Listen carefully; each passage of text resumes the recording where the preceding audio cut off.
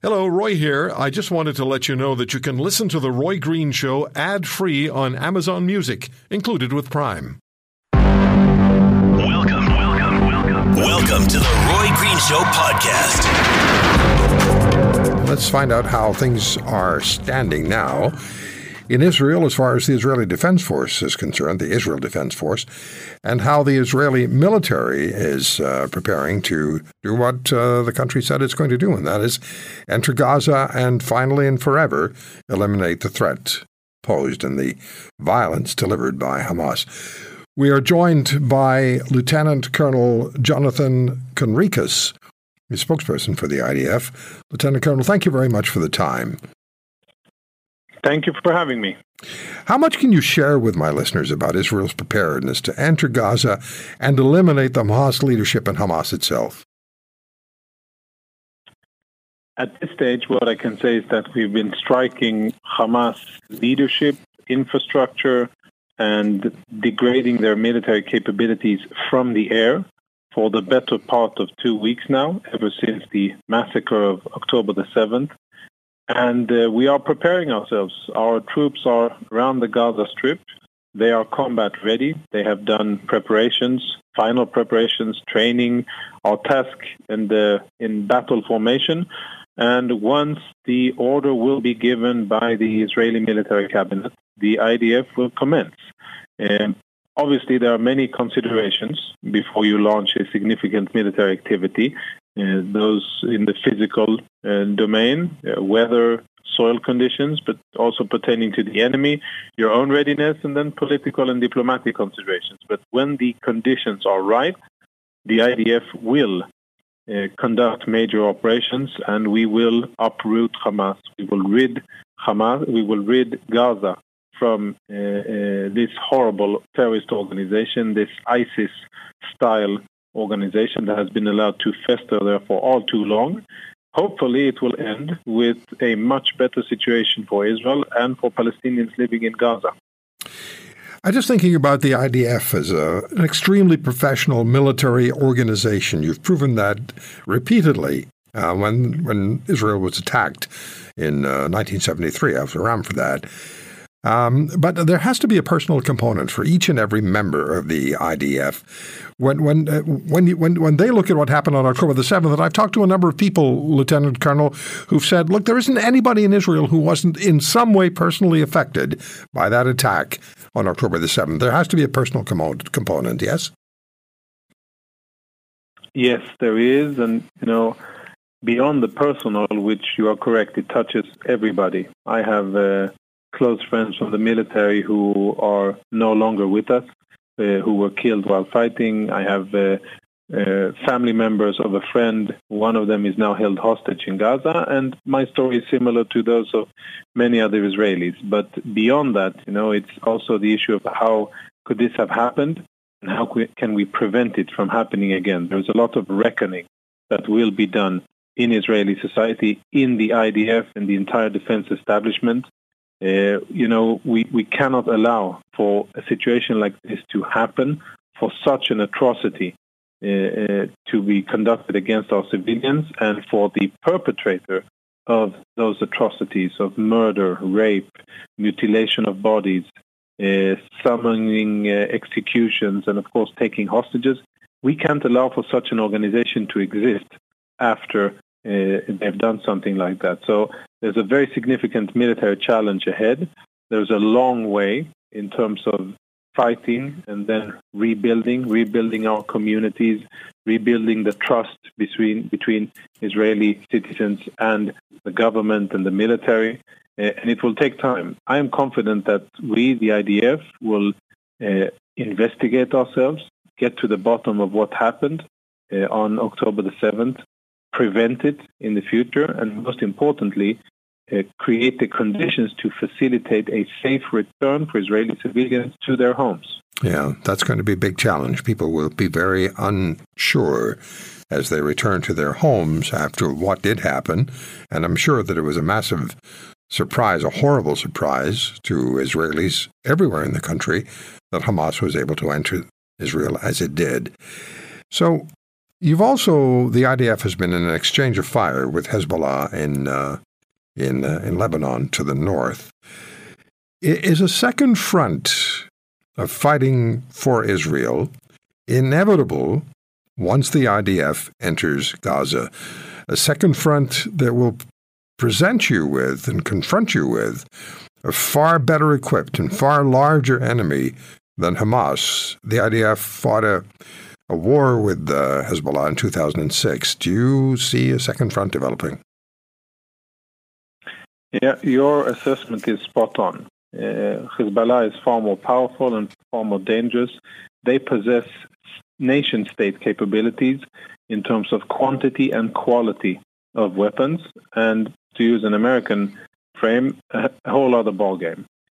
We understand that, and what we have said to the state of Lebanon, not only to Hezbollah, but to the state of Lebanon, we're asking them, is it really worth it for you, the state of Lebanon, to jeopardize what is left of Lebanese prosperity for the sake of the ISIS of Gaza, Hamas? Is it really worth it? Because that is what Hezbollah is doing. Up until now, the IDF has been in defensive and responding mode only with regards to Hezbollah. They've been attacking, firing dozens of anti-tank missiles at our civilians and troops. They've been sending drones across the border. They've attacked military positions. They've tried to infiltrate. They've basically done almost all of the things that they can within the tactical area of operations. We have responded to those attacks, and we've taken out quite a lot of Hamas operatives, and so far, sadly, with 7 Israeli casualties, both military and civilians. It's still maintained at a certain threshold, but I think we are definitely nearing a situation where Lebanon is very close to the brink. Hezbollah is pushing Lebanon towards that brink. We haven't started this. We are not the aggressors, not in the south and not in the north. But if these two Iranian proxies, Hamas in the south and Hezbollah in the north, will force us to defend ourselves, I think that at the end of it, those who will be really sorry for it will be Hezbollah, Hamas, their Iranian masters in Tehran, and of course the countries, specifically Lebanon, which host Hezbollah. Mm-hmm. The foreign minister of Iran issued a warning to Israel about entering Gaza. I'm not telling you anything you don't know. So how concerned are you about that? And what level of concern does the IDF have that if Hezbollah becomes involved and sponsored by Iran, as is Hamas, that other countries in the region will be drawn in? The IDF is very powerful, but that would be a tremendous strain on your military, would it not? It would indeed be, and I always try to look at things from my enemy's perspective. I can understand that the Iranians are concerned and that they're signaling very aggressive messaging because they understand that we are going to dismantle one of their proxy organizations. At the end of this war, there will be no more Hamas, and that will be billions and billions of Iranian money, well, dollars actually, but in Iranian money, that will go down the drain because they went one bridge very much too far with the atrocities that they did on October the 7th. I can understand that they are concerned and they are threatening to escalate the situation. And of course, I would caution otherwise. Hezbollah is a very powerful enemy, but Hezbollah has its weaknesses. Hezbollah has the local population that they must be held accountable to. And they also remember what happened in 2006. Now, other countries in the region, their interest in fighting against Israel, I think, are minimal. And I think that the presence, the very rapid and clear presence of U.S. military assets with very strong political backing in the region, two full combat groups of the U.S. Navy with all of its capabilities, 2 aircraft carriers with interception capabilities and strike capabilities. Those are important, and they're not here to help us deal with Hamas. We'll deal with Hamas and we'll deal with Hezbollah. But that is in order to make sure that all of the other regional players understand that neither Israel nor the U.S. wants this to escalate into a regional war. If it's forced upon us, we will fight and we will win that war as well, as heavy and as gruesome as it will be. But we definitely are not looking for it. We're trying to prevent it from happening. And let's hope that international pressure will be focused on Iran, on the fact that they are the world's largest state sponsor of terrorism. They bring nothing but violence, despair, poverty, and devastation wherever they go, in Yemen, in Iraq, in Syria, in Lebanon, in Gaza. And I think that it is time for the world to recognize them for what they are. Lieutenant Colonel Conricus, I've watched you on some interviews, and you're not afraid or not shy or not reluctant to call out interviewers who either don't understand or don't want to understand what the reality is. How disappointing is it to you as an Israeli, as a Jew, as a member of the military, to see these massive demonstrations in support of Hamas, these massive demonstrations which by extension are support of Iran and all of its terrorist activities and its support of terror? How disappointing is it to you that this country, until today, was not willing to say that the explosion at the hospital in Gaza was not caused by Israel? How disappointing are these circumstances, these situations to you? Let's try that on the positive. I think it is commendable that there are most democracies in the world. Their leaders there's a constant flow of leaders of the free world visiting Israel, expressing their unequivocal support of Israel, their support of our right to defend ourselves, and to rid Gaza from this cancer that has been festering there for so long.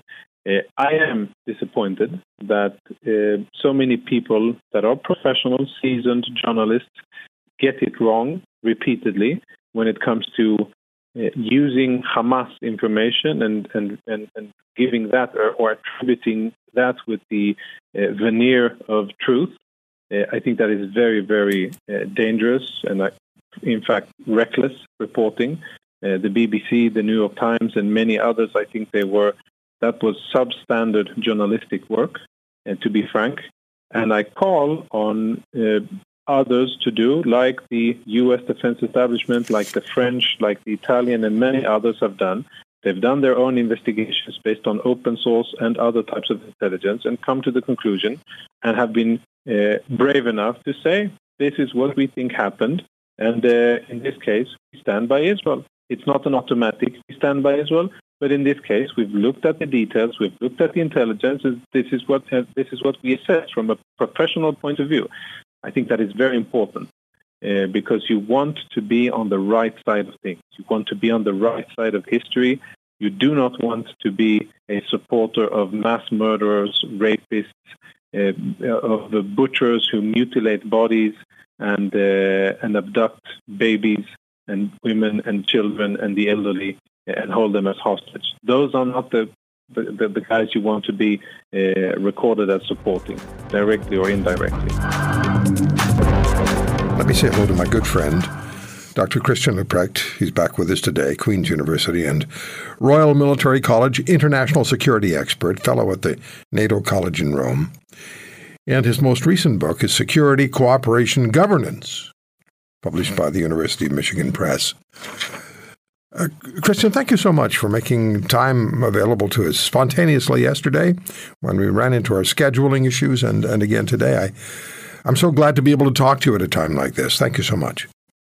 Roy, it's always a pleasure, and I cherish the opportunity to delve into subjects in a bit more depth with you than is usually possible on radio. Yeah, let's just get an overview from you now. The situation as you see it in the Middle East, the view from 10,000 feet. Well, I think King Abdullah II of Jordan's urgent trip to Berlin speaks for itself. asking the German government to intervene in the Middle East as a quasi sort of honest broker to try to get everybody talking to one another when it became clear that most of the countries weren't particularly able or interested in talking to the United States. And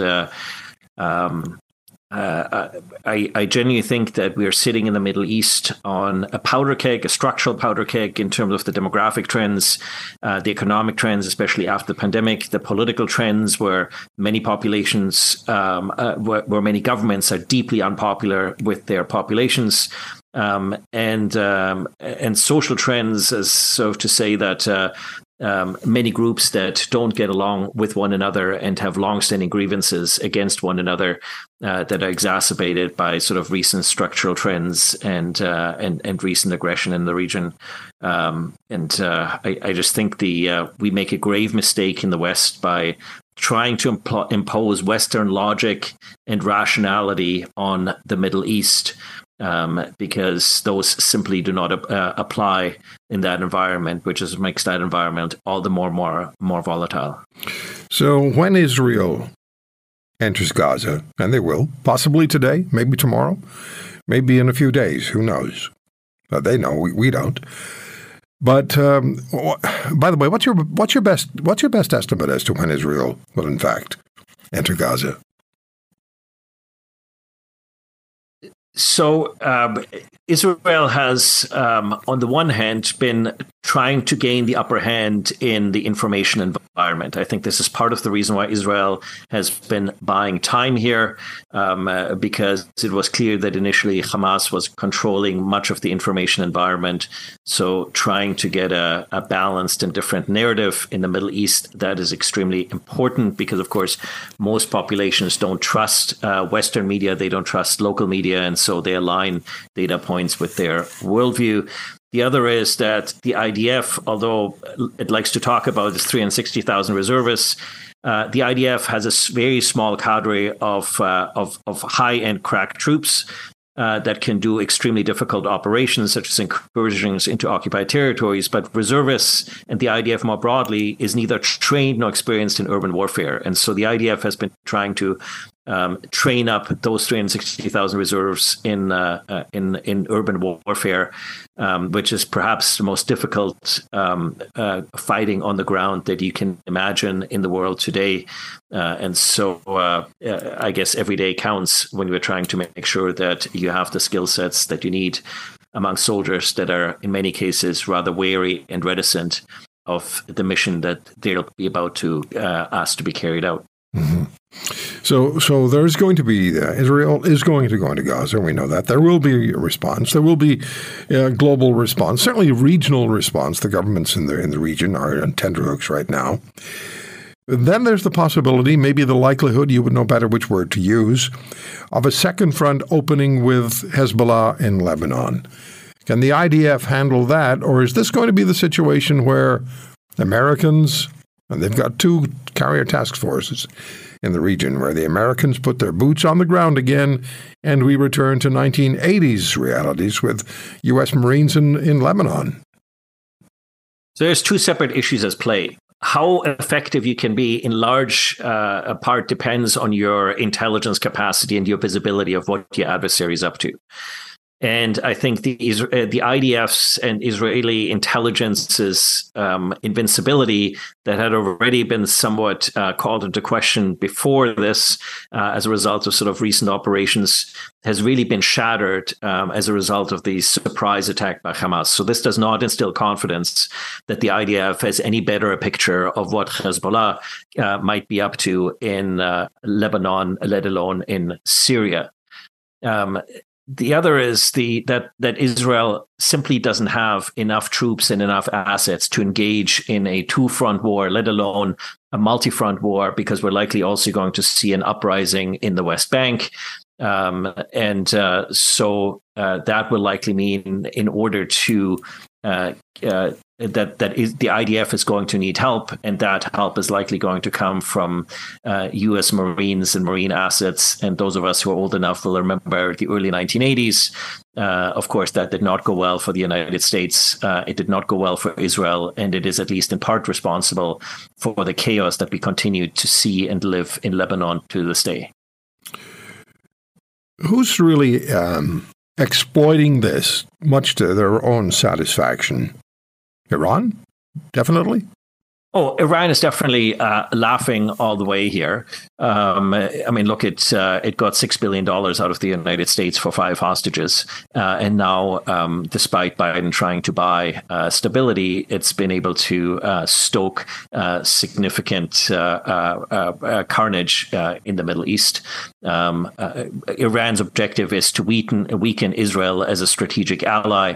A ground offensive would, especially a protracted one, would very much achieve that particular objective. But look, the other people who are laughing are Putin, both because on the one hand, it means the United States is not just distracted in terms of its attention to Ukraine, but we already know, for instance, that the 155 millimeter shells that are in such high demand in Ukraine and that are stocked in great number in Israel, and where a significant part of that stockpile had already been shipped to Ukraine. Those are now going to be not just required in Israel, but that whatever the U.S. produces, much of it is likely going to be diverted to Israel rather than to Ukraine.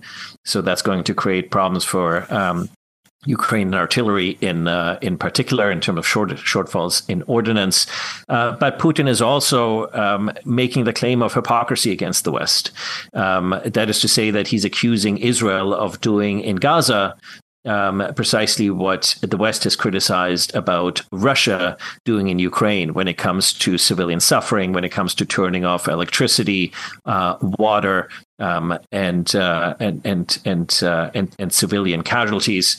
But of course, there's no moral equivalence here, because in the case of Israel, Israel was heinously attacked, women, children, and ironically, the people who suffered the most are the people who are the most open to peace with Palestinians, because many of the kibbutzes that were attacked are inhabited by people that tend to be more on the left wing of the spectrum and tend to be very favorable to building relationships with Palestinians. But Putin has been quite successful at drawing this equivalency, and of course, the other country that is laughing here is President Xi and China. China, which of course, as a result of its economic weakness in recent years, has been significantly weakened in its strategic reach. But we're invariantly helping out China here by distracting resources from the United States and allies and partners that could be available to continue to contain China, that are now being directed to support Israel and to try to maintain some sense of regional stability in the Middle East. So hence you're telling us yesterday this is one of the most dangerous times in our lifetimes, and for many people, it is the most dangerous time in their lifetime. I mean, it is certainly the most dangerous moment that people in the Middle East, and of course, in particular in Israel and in the occupied territories, have lived in recent memory. But it is so dangerous because key international adversaries, Iran, Russia, and China, all have an interest in stoking chaos, conflict, and carnage out of this in the Middle East, because they ultimately profit from it. So they will not be helping in terms of achieving stability. And because in the West, ultimately, we have to live with the decisions that Prime Minister Netanyahu is going to make here.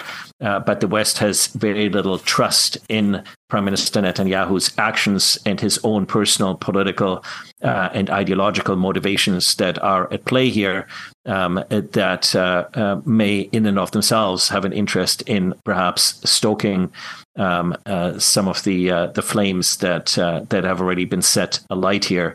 And so there's a high risk here that this becomes a much broader conflict where the consequences are incalculable, both regionally and internationally. So let's bring this home. Canada. We did have a very significant role to play internationally some decades ago.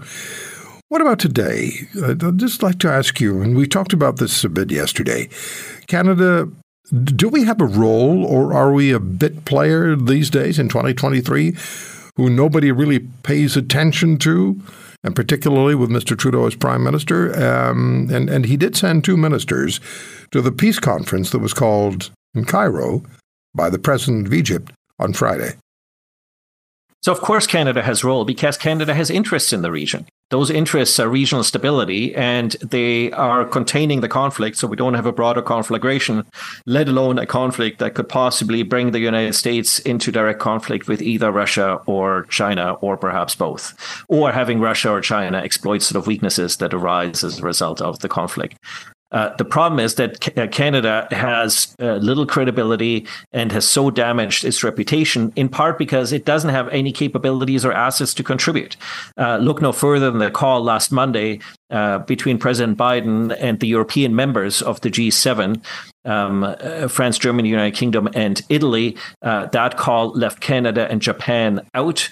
Look, this was portrayed by the Prime Minister's office as, no big deal. It's the Queen talking among themselves. But the reality is that the clear signal is that Canada has nothing to contribute. And so if Canada has nothing to contribute, why would we let them in on the conversation? The fact that, in the 1956, we played this significant role in the Middle East, whereas today powers in the region are reaching out to Germany and not to Canada as an honest broker, shows that we simply don't have an ability to shape the terrain in the Middle East or elsewhere in the world.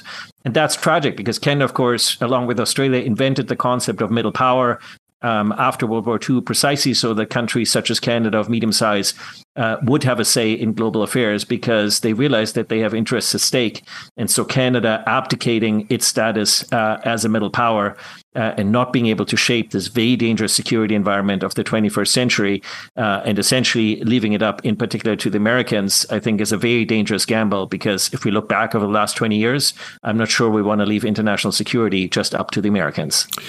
I have about 30 seconds. What's your greatest fear? Realistic fear? My realistic fear is that we're all sleepwalking into a global conflict for which we are unprepared and which ultimately we did not see coming, and that could have been avoided had we been a bit more prudent in our actions, had a bit more foresight, and actually have the ways, means, and ends to ensure that we can shape the environment rather than being bystanders and letting calamity happen. This is a very, very, very delicate, very serious time. And we have the opportunity now to speak with Rabbi Raphael Shor. He is in Jerusalem. He's Israeli-Canadian or Canadian-Israeli, originally from London, Ontario. And Rabbi Shor is also one of the most highly respected and acclaimed film documentary producers and film writers. And he founded Open Door Media. That's OPENDOR Media, Open Door Media, Media for the Jewish Future, opendoormedia.org. And Rabbi Shor joins us on the Roy Green Show from Jerusalem. Rabbi, thank you so much for the time. How would you describe the mood I think this is important, how would you describe the mood of people in Israel, in Jerusalem, 2 weeks after that horrific attack? Oh, that's a great question, Roy. First of all, thank you very much for having me on your show. It's a pleasure. The mood here, it is a fascinating thing to observe. We have gone in Israel from a state of complete depression 12 days ago to a state of incredible unity that hasn't been felt in this country for a long, long time, because there's been a lot of confusion, just like in America, in Israel also. There was a lot of confusion on how to deal with the terrorists and the problems that we face in security here. And what happened was that the atrocity that the Hamas Palestinians accomplished was so beyond anything that anybody imagined that it unified everybody with a determination that we need to destroy Hamas, that we need to destroy this Palestinian entity whose stated goal is genocide. And as a result, the people have come together in a very, it's almost spiritual. It's almost a spiritual kind of unity and a very strong sense of optimism that we are going to now do what we probably should have done quite a long time ago, and that is to try to create security for our citizens and try to deal a mortal blow to one of the strongest forces of evil in the world. Something like the mood that I encountered in the United States after 9/11. There was this real sense of unity and determination in the U.S., and it transpired. What's the word? It's not transfixed, but it wasn't political. It was more spiritual. You're right. That's the word that probably describes it best. When I was in the U.S. after 9/11 and on the first anniversary of 9/11, there was that same feeling of tremendous loss coupled with tremendous determination. Rabbi Shore, you have friends who lost a child at that music festival. I shouldn't say lost a child. The child was murdered at that music festival where the Hamas terrorists engaged in an orgy of murders, rapes, and kidnappings. How do we address that? Yeah, one of the things that I think is not well appreciated in the world, in Canada and the United States, is just how small Israel is and just how small the Jewish people are. So when this horrific atrocity happened on October 7th, and 1,400 primarily civilians were massacred, tortured, raped, burned to death, it's the equivalent of over 30,000 Americans. It's 10 times 9/11 relative to the size of the population, which means it translates into almost everybody here knows somebody who died, who was killed, who was murdered. And I myself, we had a very close family friend of my children who lived on my street, and he was there at the party celebrating life, only to be cut down along with many of his friends. And we went to the funeral, and we have mourned, and we have learned about the atrocities. And I think that and now moving beyond that, when it comes to mobilization for the Army, again, it's not like the American or Canadian Army. Everybody here has a son, a daughter, a nephew who has been called up. It is the economy slows down. People are not on the streets. And everybody has to pitch in to try to make sure that the needs of the soldiers and the needs of the civilians are taken care of. 500,000 people have been displaced from their homes in the north and the south because thousands of missiles continue to be rained down on civilian populations. And so it's an entire mobilization of the country. It's not like, okay, the Army, which represents 10% of the people, you don't know anybody, is going in. Here it's an entire people being enveloped on this issue. And on the one hand, it's very scary as a parent and as a friend, but it's also something that the Jewish people have come to it with tremendous determination and optimism. You haven't said a word about your own kids, and you had 3 children who were in the IDF, and a 4th is about to enter. How's that for a parent now? Well, I can tell you you lose a lot of sleep. And as you mentioned, I've had 3 who've been in the IDF. and one is going in 6 weeks.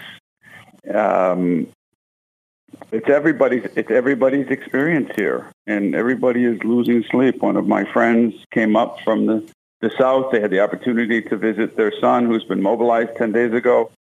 She told me that she cried the whole way up. They don't know. You don't know. We're expecting them to go in. We know we're going to lose lives, and it is incredibly scary. But everybody here is walking around with an understanding that we've waited too long. We've waited too long. We're facing one of the greatest dangers in the world. And it's not just a danger to Israel, it's a danger to the world. Everybody knows that what starts with the Jews doesn't end with the Jews, as we saw in World War II. And we're facing really the inheritors of Nazism. The Nazis were defeated, and the radical Islamists continued. And they have been fighting the Jews for 100 years. They picked up the mantle. The baton was passed to them.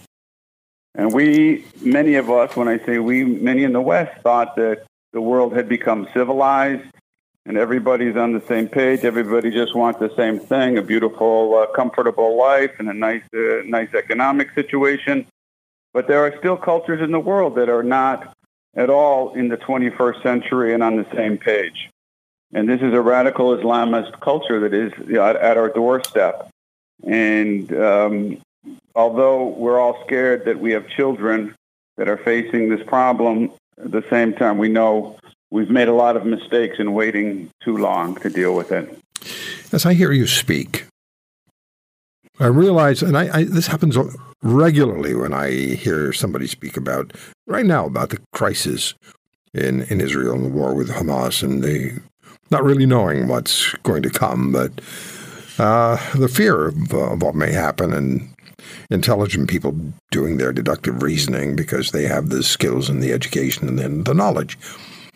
But then I think about, in this country we live pretty well. We live very well. What's our biggest problem? Well, my phone discharges too fast, or I heard that as a complaint. I mean, I whined about that recently. There's more, and there are moments where you have to stand and fight. You don't have any choice. Well, I suppose you could run, but that wouldn't resolve anything, because as an old coach of mine said years ago, if people know you'll run, they'll get their kicks out of chasing you. But now, as you look, as a Canadian, born and raised Canadian, Israeli-Canadian now, Canadian-Israeli, Rabbi, when you look at these international demonstrations where thousands upon thousands of people march in the streets, including the streets of Canada, your homeland, marching, supporting Hamas, and much of that support is generated by the university environments in this country, by university professors and students who are out there cheering on Hamas, and you've seen them. What's your reaction to that? I'll ask you that first as a rabbi and father and a citizen of Israel, and then I'll ask you as well as a media person. Yeah, that's a great question, Roy. It's horrifying to see. One couldn't imagine after 9/11 that there would be rallies around the world, and especially in American universities, celebrating Al-Qaeda.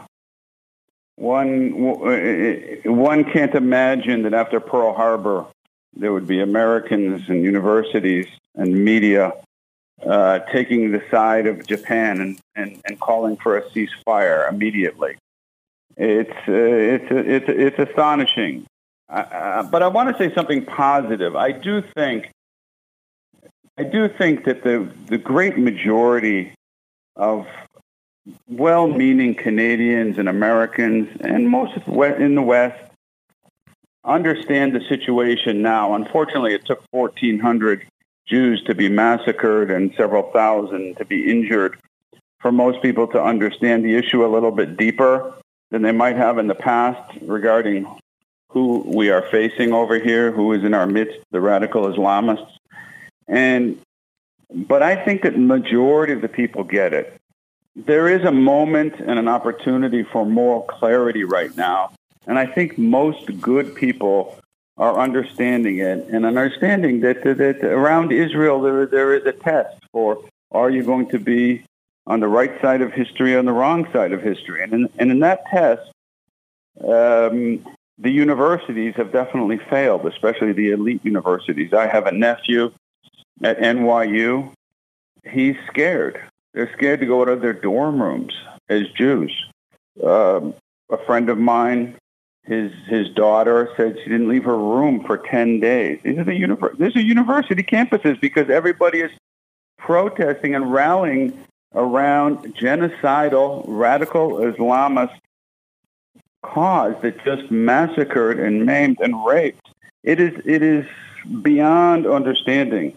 The universities have failed. Black Lives Matter have failed in this test of moral clarity. The far left has failed. Some of the crazy far left Democrats, Congress people have failed, and much of the media has failed as well.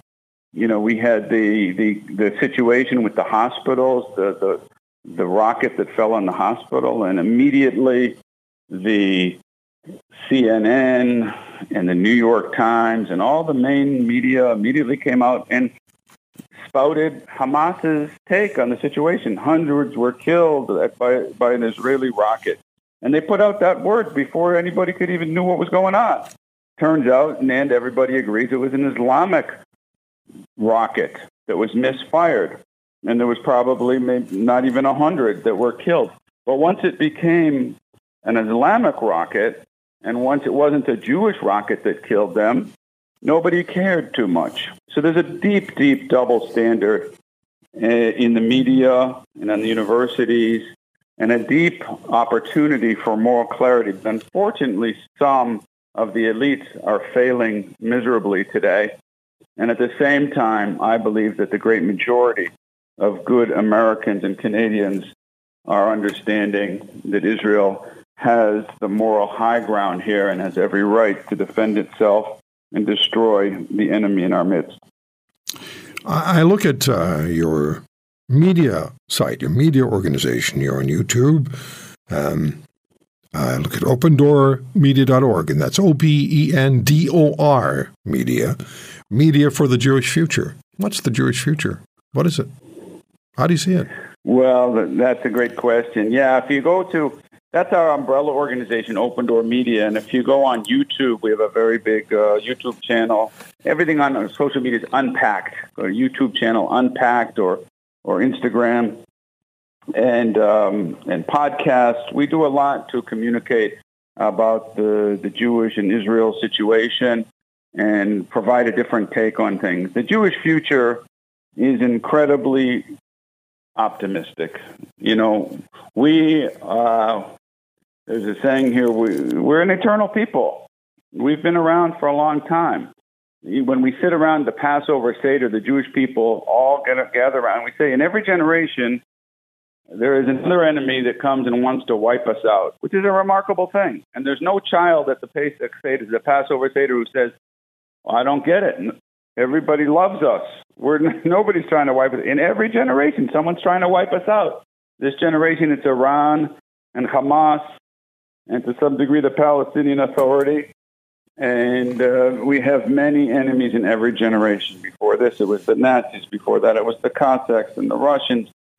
And we've been through it all. We've been through it all, and we're still here. And the Torah, the Bible, gave us the plot line. We know the story from the beginning. And the Jewish people are meant to have gone through all of history. We've made an incredible impact on human evolution, the ethical evolution of humanity. Much of the greatest spiritual and ethical gifts have come from the Jewish people, like love your neighbor and the incredible importance of every single individual life. There's so many principles that have come from the Jews. And we know that the plot line has been given. We know what it is. And so we know we're going to be around. We know it's another nuisance. It's another problem. It's going to hurt. It's going to cost lives.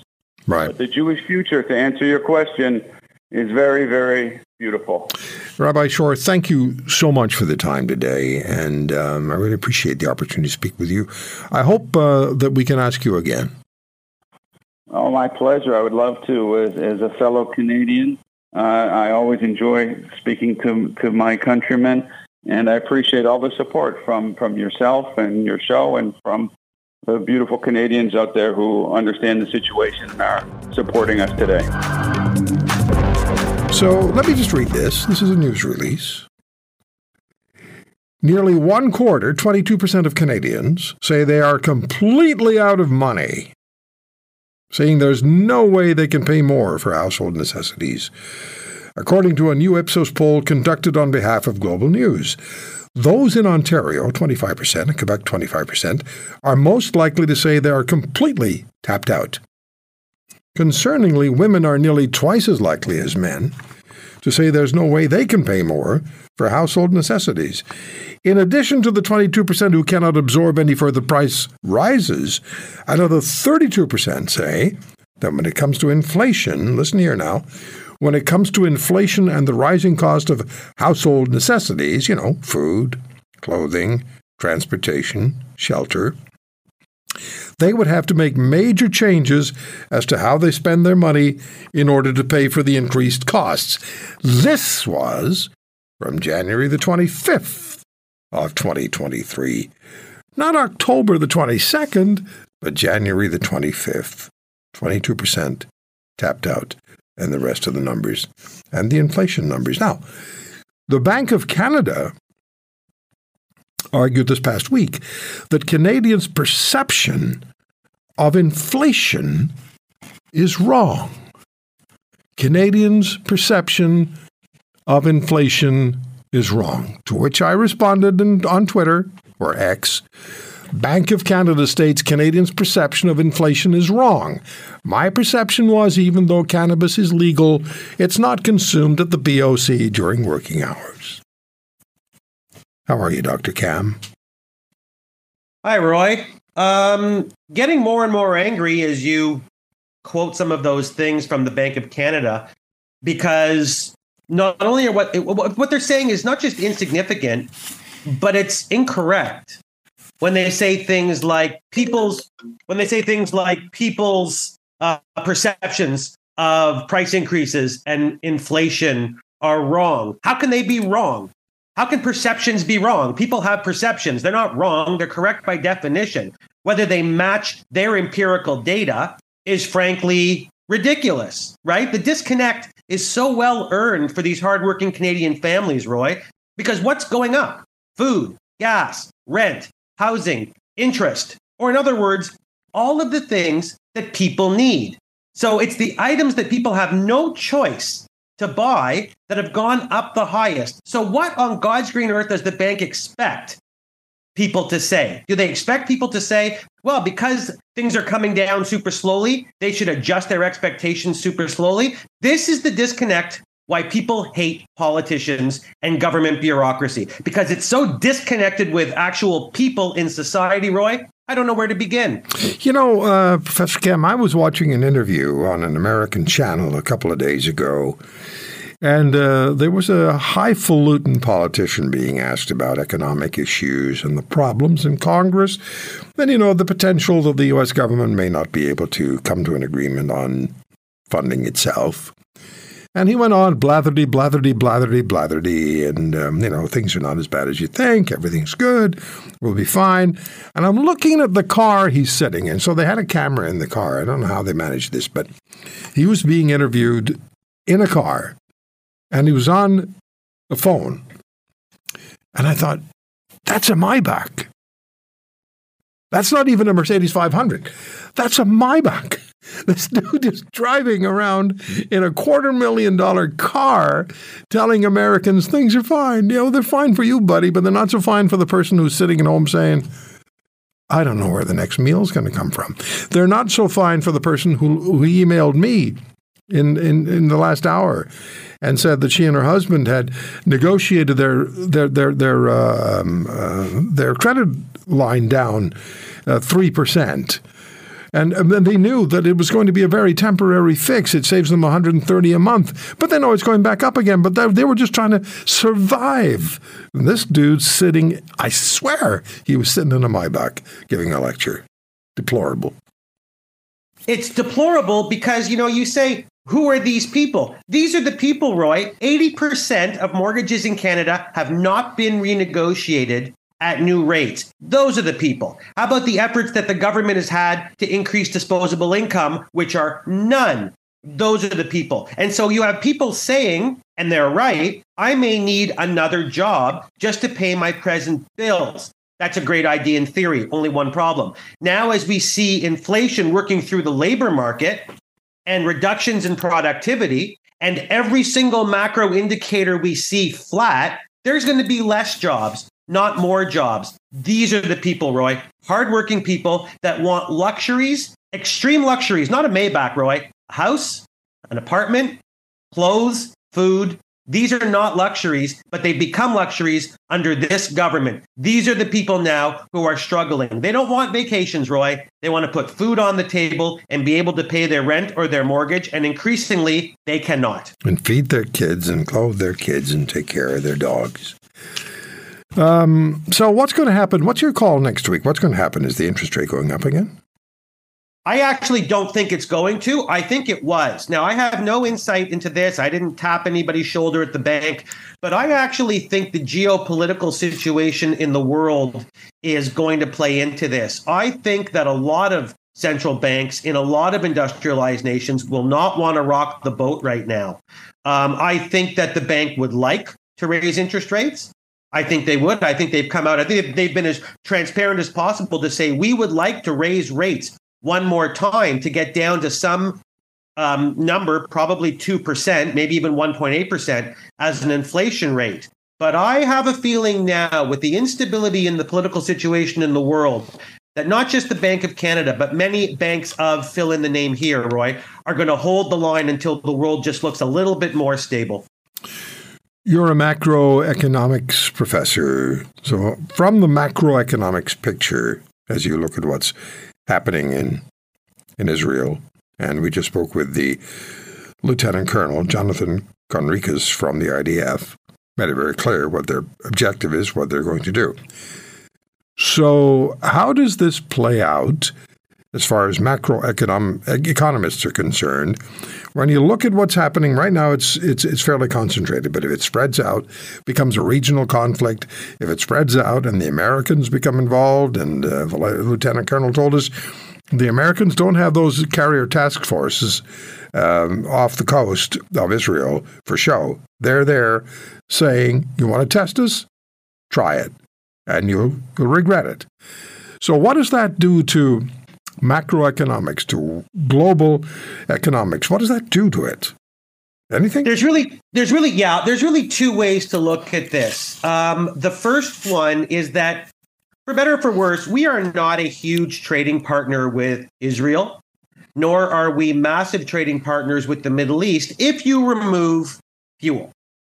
So I don't think you're going to have to worry about there being massive price increases in a massive number of goods and services, Roy. But of course, on the horizon is what's going to happen to the price of fuel. And that, I think, is the real X factor to Canada, which is far away from the Middle East. But the real X factor for our country is what are we going to have to pay for fuel if things don't cool down in the Middle East. But as a general rule, and I'm no expert in development economics, but macroeconomics is pretty simple on what I'm about to say, which is uncertainty is never good. Economic uncertainty, political uncertainty never really does much for anybody. It provides just more and more layers of uncertainty. So the reality is that our economy is fragile today as it is for reasons that we've already discussed. And geopolitical uncertainty, be it the Middle East or anywhere else, doesn't make that any better. But in the short run, I would say with the exception, and this is strictly just talking about prices. I'm not talking about lives lost or anything. I want to be clear. In terms of prices that we are going to pay at cash registers outside of fuel, I don't see it being in the short run a real concern, Roy. Okay, so it wouldn't then be a situation where dominoes drop around the world and we all fall with it, like, when we had I suppose we still do have a supply chain issue, but when it was the main talking point, that a lot more things would have to go wrong before that became the case. A lot more things, and that's the point. That's why I prefaced my comments with the short run. The short run, we're looking at the price of fuel. Yeah. If you want to go on into the long run, well, then we've got to start going into the data and seeing, okay, exactly what is and what percentages do we import from the Middle East, and how are those things going to be affected? Because, of course, they're undoubtedly going to be affected. But compared to fuel, those things are what we call second order small. But you know what? The next time we speak, I'll dig up that data for you and let you know what those goods are. So when we started, thank you. When we started, I mentioned the Ipsos poll that was done for Global News on the 25th, or was released on the 25th of January, where 22% of Canadians said they're flat broke. That's 1 out of 5. More than 1 out of 5, flat broke. So if I look at the MNP LLP survey, their quarterly survey, Consumer Debt Index, Canadians' debt outlook has reached the most pessimistic point since tracking began 5 years ago. Reflecting on their current debt situation compared to 1 year ago, more Canadians rate their current situation as much worse, and more say their debt situation has worsened compared to 5 years ago. When asked to look into the future, more believe their debt situation will be worse a year from now. 5 years from now, more believe it will be even worse, and fewer still feel it's going to improve. Does this become a self-fulfilling prophecy? Can it? It is a self-fulfilling prophecy, but the problem is, Roy, is there's only one way to break the prophecy, and that is to give people a port in the storm.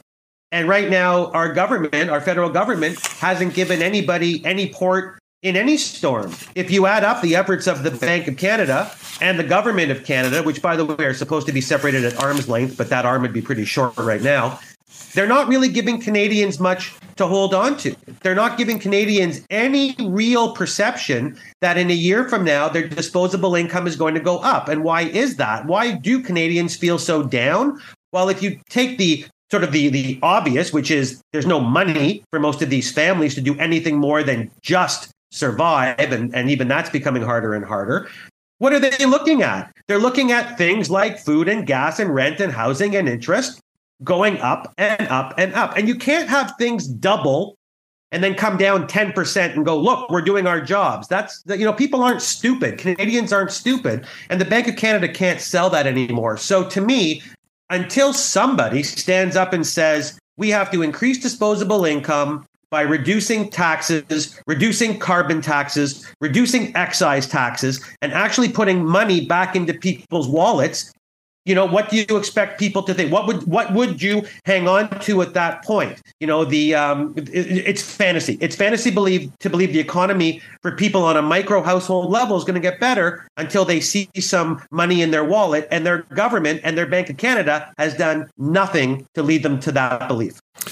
So let's stay with politics for just a moment. I'd like your thoughts on this. Conservative Party leader Pierre Poilievre is urging the Finance Minister, Chrystia Freeland, to reject the proposed RBC takeover of HSBC Canada. To a lot of people, that's just alphabet soup, and it's way bigger than we can understand. One bank buying another one.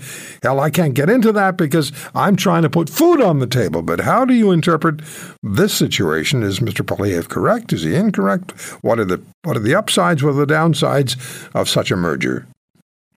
It's funny. I don't want to come out of the proverbial closet, but Mr. Poilievre is starting to make an awful lot of sense to this observer.